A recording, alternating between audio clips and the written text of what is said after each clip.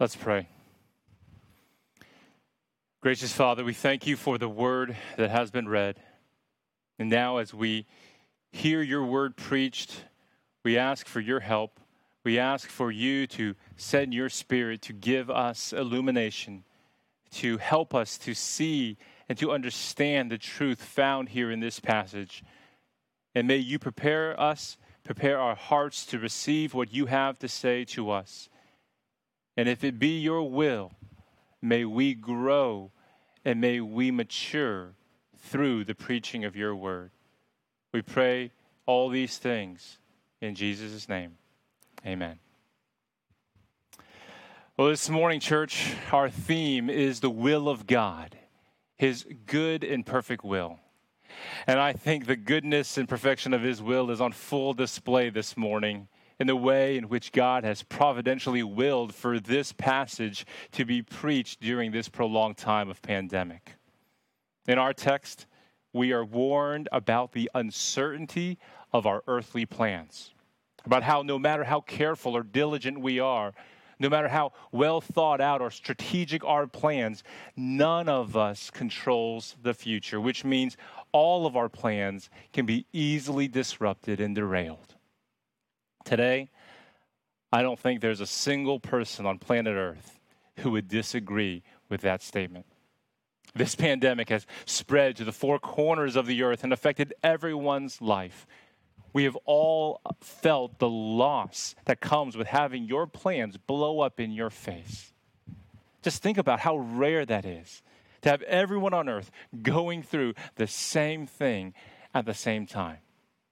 So friends, don't let this providential moment pass you by.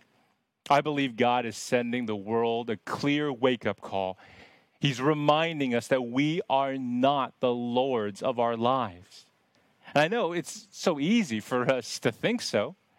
The illusion of control is so tempting in a modern world. We can control the temperature in our homes. We can control the flow of electricity as well. We can control a 2-ton vehicle traveling at 70 miles per hour. And nowadays, we can even control it to control itself. Through advancements in medicine, agriculture, and technology, we have alleviated so much human hardship and suffering. We have prolonged life. We have enhanced life. So considering all that we have gained as a civilization, you can see why it's so easy to accept the illusion of control, to assume that we are in control of our lives. But all it takes is another once in 500 year flood or another global pandemic to happen to just shake us from that illusion and to remind us of just how little control we do possess and how our lives really are at the whim of forces much greater than ourselves. Some of you planned for summer jobs that never materialized. Some of you planned for wedding ceremonies and receptions that had to be altered. Some of you planned for summer vacations that were completely scuttled. Some of our missionaries planned to have returned to the field by now, and others had planned to be sent out by our church by now, but conditions, of course, have changed, and they're stuck in limbo. And then there's schools and workplaces and churches that keep planning to return to campus, but of course, those plans keep getting postponed and pushed back. And that's why this is the perfect time to preach this text, because all of us are primed to listen to what it has to say.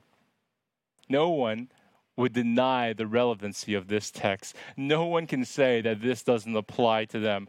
All of us are ready to hear what James has to say. Well, in chapter 4, verses 13 to 17, he essentially has two exhortations for us. First, he's going to tell us what we ought not to say when making plans. And second, he's going to tell us what we ought to say when making plans. Now, as we're going to see, James is definitely concerned with what we say. He's concerned with how we use our tongues. But his deeper concern is what our words reveal about our hearts, about our attitude towards the Lord when we're making our plans. So, friends, let's start by considering what we ought not to say when making plans. Look with me, starting in verse 13. Come now, you who say, today or tomorrow we'll go into such and such a town and spend a year there and trade and make a profit. Here, James is speaking to wealthier members of the church, likely who are in the merchant class, which explains why they would be making plans to travel and to trade for business.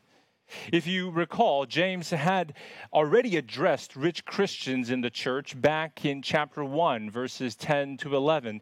There he had warned them against boasting in their riches, boasting in their worldly pursuits, and he said instead how they should be boasting in their humble status in Christ.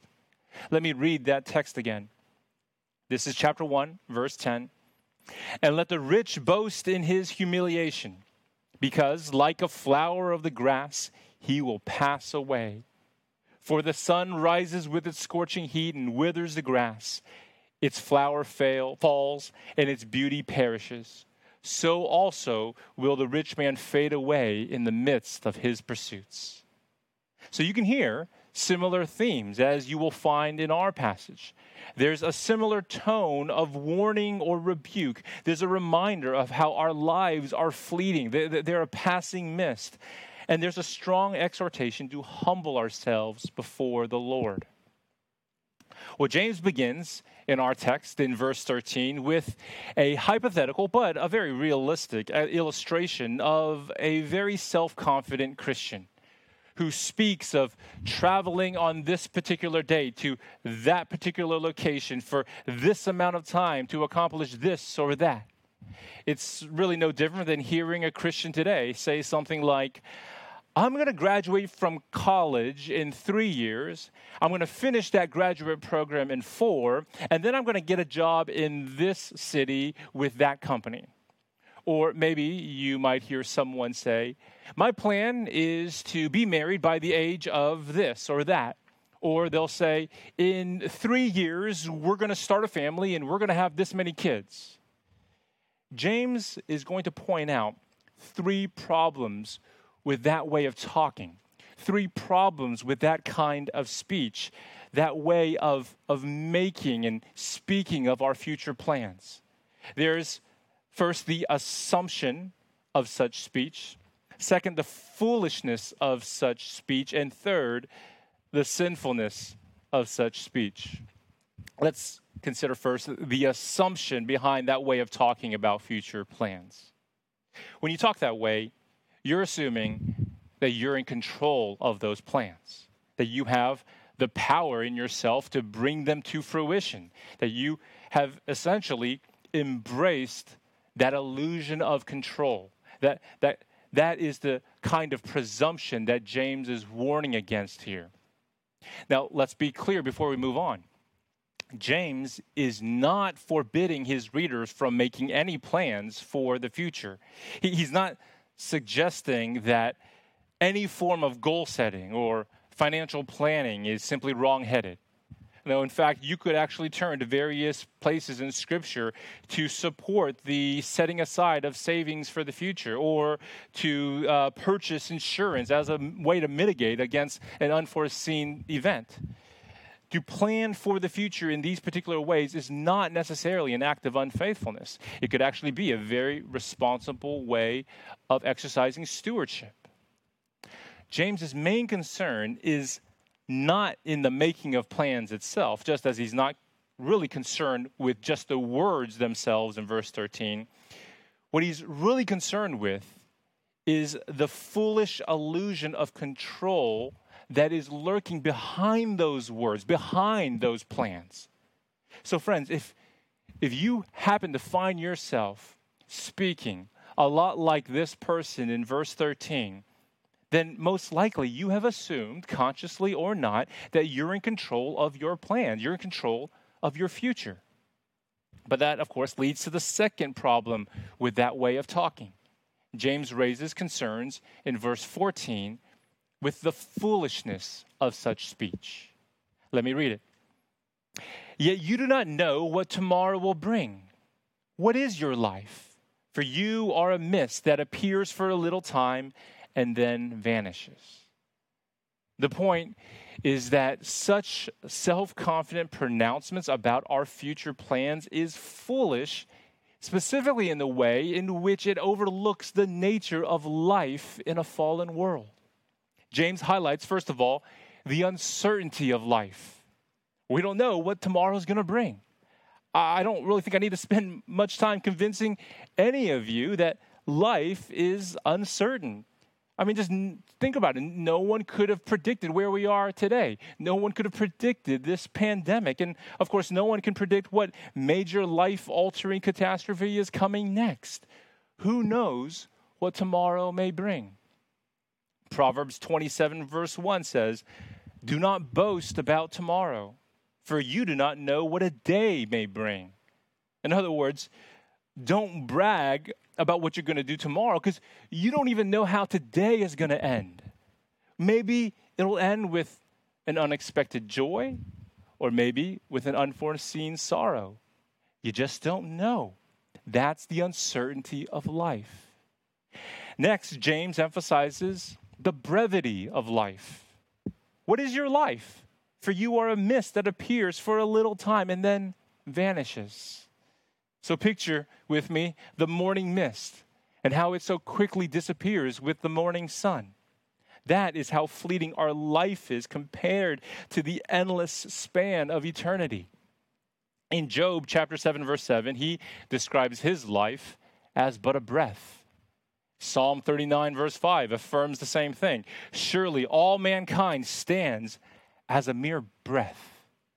So just think of those not so common days in Houston where the weather gets cold enough where you can actually see your breath. You can see it passing through the air and fading away quickly. Such is your life. Picture your life as one single drop in the ocean of eternity.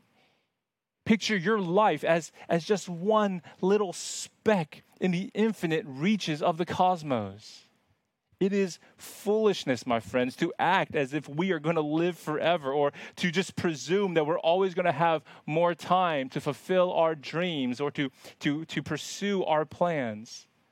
Life is a vapor. It goes away just like that. And overall, in verse 14, what James is stressing is the fragility of life. One day, life as we know it, he says, it just vanishes. It goes away. It's gone like that. You know, the illusion of control can be quickly shattered by an unexpected illness, a sudden accident, or even just the imminent return of Christ himself. Life is so fragile, and it can be cut short in an instant, along with all of our unfulfilled plans. You know, that parable that we read earlier in Luke chapter 12 speaks to the uncertainty and brevity and fragility of life. The rich fool assumed that he assumed the illusion of control. He rested in the assumption that he had ample goods laid up for many years, and so he could just sit back and relax and eat, drink, and be merry. But God said to him, "Fool, this night your soul is required of you, and the things you have prepared, whose will they be?" This fool's big plans were cut short by an untimely death. Friends, don't be like this fool, and don't pronounce your plans with such self-confident certainty. It is pure foolishness to do so. But it's actually worse than that. It's not just foolishness, it's sinfulness. In verses 16 to 17 here in our text, James exposes the sinfulness of such speech, of talking this way about your future plans. Listen to verse 16. As it is, referring back to this kind of talking, this kind of speech in verse 13, as it is, you boast in your arrogance. All such boasting is evil. So James rightly diagnoses that behind our self-confident pronouncements of future plans is a prideful self-sufficiency. We're claiming the ability to control the outcome of our life. We're claiming sovereignty over our life to an extent. We're rejecting the Lord when we speak this way, and we are boasting in our prideful self-sufficiency. Now, I know you might be thinking, okay, that's a bit harsh. I admit that I've been making a lot of life plans without really consulting the Lord. And yeah, maybe I've spoken with an air of certainty about my plans for the next few months or for the next few years. But I wasn't trying to reject the Lord. I wasn't trying to suggest that I don't need him or that his will doesn't matter. Well, look, I get it. You didn't set out to reject the Lord or to deny his will. That wasn't your intent. But you have to realize, friends, that that's essentially what you're doing when you plow forward with your plans without any real consideration of his will. That's really the point that James gets at in verse 17. Look there with me. So whoever knows the right thing to do and fails to do it, for him it is sin. Now, I know at first glance, this warning in verse 17 seems to come out of nowhere. James is suddenly talking about sins of commission. Sins of omission. That's failing to do the right thing, which, of course, is in contrast to sins of commission, which is actively doing the wrong thing. So it seems a bit out of nowhere, but if you look there, notice in verse 17, he begins the verse with the word so, or therefore.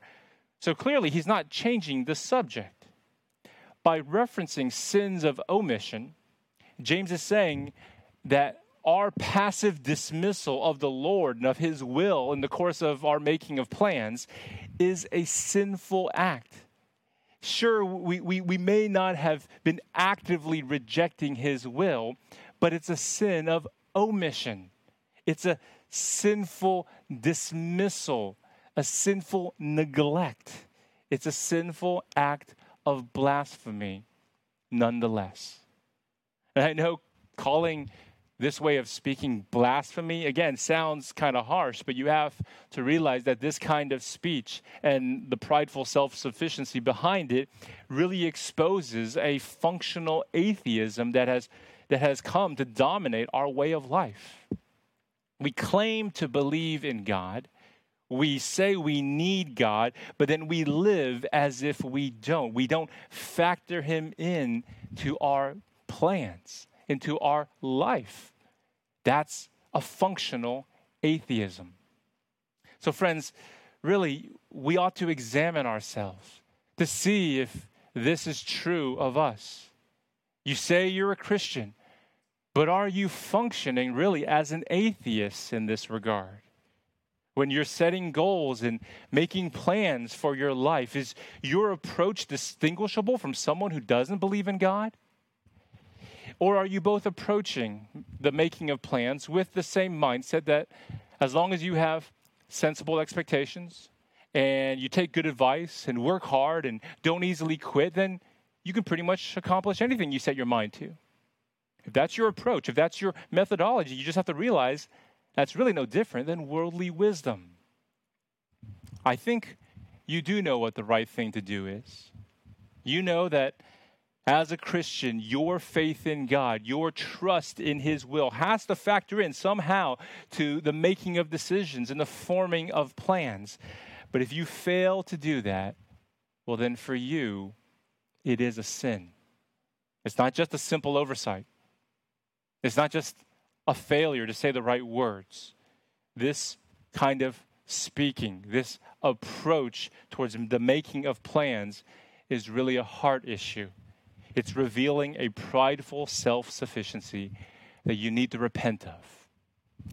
And after you repent, and after you freshly receive the grace of forgiveness that God freely offers to us through faith in Christ, well then, we ought to reapproach our plans and to now figure out what we ought to say when making plans from now on. Well, James tells us just that in verse 15. Instead, you ought to say, if the Lord wills, we will live and do this or that. Now, I want us to consider three things here. First, the addendum to our plans. Second, the attitude towards our plans. And third, the foundation of our plans. Let's start with the addendum to our plans, the addition that we should include when speaking about our best laid plans. James says you ought to add the phrase, if the Lord wills. So go ahead, make your plans, exercise due diligence, strategize, consult, do whatever it takes to come up with well thought out plans. But in the end, commit your works to the Lord. Roll your plans into his sovereign hands. Trust his will. And that's what you're doing. That's what you're implying when you say the phrase, if the Lord wills. You determined your will. It's now in the form of whatever plan you have in place. But these words indicate that you have now submitted your will under the Lord's will. You've accepted that your plans are subject to change as the Lord carries out his sovereign will. And this is really how the apostles would just naturally speak throughout the New Testament. When they would speak of their plans, they would talk this way. There are plenty of examples in the New Testament. In Acts chapter 18, verse 21, the Apostle Paul tells the Ephesians that he plans to return to visit them. But on taking leave of them, he said, I will return to you if God wills. In 1 Corinthians chapter 4, verse 19, he says again that he's coming to visit soon. Listen, but I will come to you soon if the Lord wills. And then he reemphasizes his travel plans at the end of the letter in chapter 16, verse 7. Listen to this. I hope to spend some time with you if the Lord permits. And so that's just how the apostles would speak. It just came natural to them. If the Lord wills, God willing. That's how they would speak. We're going to pursue these goals. We're going to accomplish these plans if the Lord permits. Now, let's be clear. These are not magical words. There's nothing special within the words themselves. We should be careful not to regard them so highly that we begin to treat, if the Lord wills, as some sort of incantation with power in itself. But at the same time, we don't want to go to the other extreme, and we don't want to disregard these words and treat them so lightly that they turn into just yet another cliche, something that Christians like to say. I think there is still much to be gained. I think there is still spiritual benefit when we incorporate some variation of these words into our vernacular, especially when we're talking about our future plans, and future events. It's really how Christians in the past have communicated with each other. If you read old letters between Puritans in the 17th century or between evangelicals during the Great Awakening, you'll come across a popular Latin phrase, Deo volenti. It means God willing. And you're going to see the initials DV written at the end of their letters, of their correspondence to each other, or it would be written on publications that were announcing some activity or some event coming up. It was just second nature for them to say, God willing, or to write DV. It wasn't for them an incantation, and neither was it a cliche. It was an expression of faith. It was an expression of a humble resignation to the will of God. And that's the whole point. It's not about a slogan, because if these are just empty words, then forget about it. But if we are intentional to incorporate this kind of language into our everyday talk, then it's going to help, Lord willing, to shape our attitude towards our plans.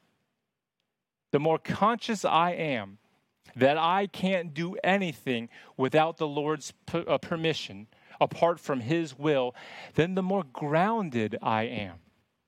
It undercuts my prideful self-sufficiency, and it leads to a humble resignation to the Lord's will for my life. Only if he wills will my plans come to fruition. I need to be constantly reminded of that truth. And that's why I think it's a good thing to say some variation of Deo volente, God willing, if the Lord wills. The 2nd century church father, Tertullian, in one of his writings, describes how a victorious Roman general would return to Rome in a triumphal procession. And everyone in the city would turn out, and there would be this great fanfare, this huge celebration. The entire army would parade in, and slaves would be carrying in all the bounty and spoils of war.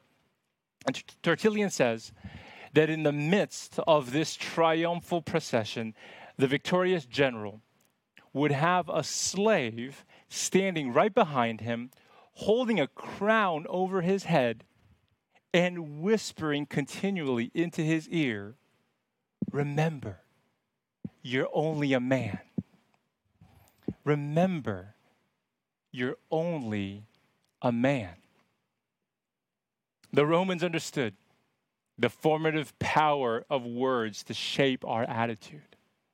It wasn't a slogan, it wasn't a cliche. It was a needed reminder that we are not gods, that we are mortal. So when we do the same, when we say, God willing, if the Lord wills, if he permits, we're reminding ourselves that we are only mortal, that we are not lords of our lives. We're only creatures whose fragile lives and tenuous plans wholly depend on the Lord. So when we add, if the Lord wills, to our speech, it communicates to ourselves and to anyone who is listening the foundation of our plans and how they rest on God alone. This is a way for us to proclaim our confidence in the face of uncertain times, in the face of an uncertain future, that our confidence rests not in our ability to accomplish our plans, but in the certainty that God can and God always will accomplish his own. I mean, just think about our plans. What tends to thwart our best laid plans? It could be due to a few things. It could be due to unrealistic expectations from the start. We were aiming too high. We lacked a realistic assessment of our own abilities or of the resources at our disposal. Or another factor that commonly stifles our plans are unforeseen circumstances. Something comes out of nowhere and just throws a wrench into our plans. Or maybe it's unwanted opposition. For our plans to succeed, it requires everyone's compliance. But of course, they have their own set of plans that don't necessarily align with ours. And then, of course, what can ruin any plan is an untimely death, especially our own. Unrealistic expectations, unforeseen circumstances, unwanted opposition, and an untimely death. These, my friends, are all obstacles that would frustrate any plan of ours. But this is exactly where Christianity offers good news. Think about it with me. Every one of those obstacles tried to frustrate Christ and his plans to redeem sinners for God. But there were no expectations too high for the Son of God to handle. And there were no circumstances that he couldn't foresee that would catch him off guard. And he faced opposition, but none of his opponents were unwanted. In fact, he wanted each of them, and he would have received them as friends if they were only willing. And yes, he succumbed to death, but it was far from untimely. It occurred at the right time, at the fullness of time. He was delivered up according to the definite plan and foreknowledge of God. Christ accomplished all of his plans to redeem sinners. Not a single plan was frustrated. Not a single goal went unfulfilled. And that, my friends, is the ground of our hope. That's the foundation for all of our plans. Whenever we say we're going to do this or that, if the Lord wills, we're saying that we believe that God's will is good and gracious because of what Jesus accomplished. So even if at times our will is not done, and even if his will, as it's being done, is leading us along a path of suffering, along the road to Calvary like Christ, we can still count it all joy. And we can still truly tell God, not my will, but your will be done. That is the foundation of our plans, what Christ has accomplished through his plans. Before we conclude, I'd like to speak a word to those of you who are not Christians, who are still trying to figure out what you believe about God, about Jesus. I hope you come away from this sermon, I hope you come away with a sober warning to take more seriously the uncertainty and the brevity and the fragility of life. You don't know what tomorrow's going to bring. What is your life but a mist? Have you taken those realities into consideration? Now, perhaps many of your plans have been successful so far, and maybe your plans to secure your future or your family's future are going just as planned. But what I want to know is if you've made any plans yet for life after death. Why would you expend so much effort, so much energy in making plans for this life, but to neglect to make plans for your eternal future? Now, maybe you're going to say, well, that's because there's no certainty that an eternal future exists. There's no guarantee that such plans for life after death are certain. But isn't that always the case for all of our future plans? Nothing about your future is certain, and yet you make plans anyways. I'm just pleading to you to carry that logic forward and to start making plans for life after death.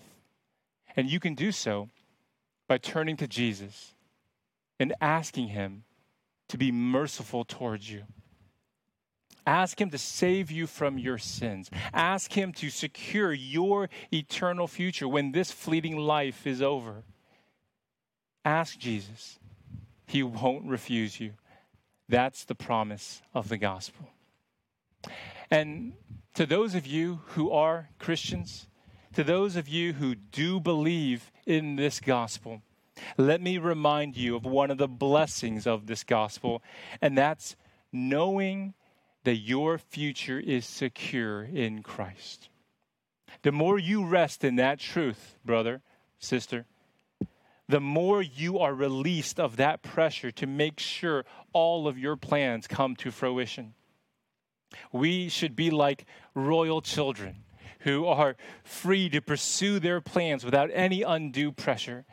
They don't worry about their future. A prince, a princess, they just make plans. And even if those plans fail, they know that their inheritance is secure.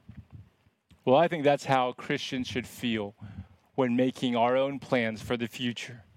We can enjoy that same freedom to be able to not worry, even if our plans fail, because our inheritance in Christ is secure.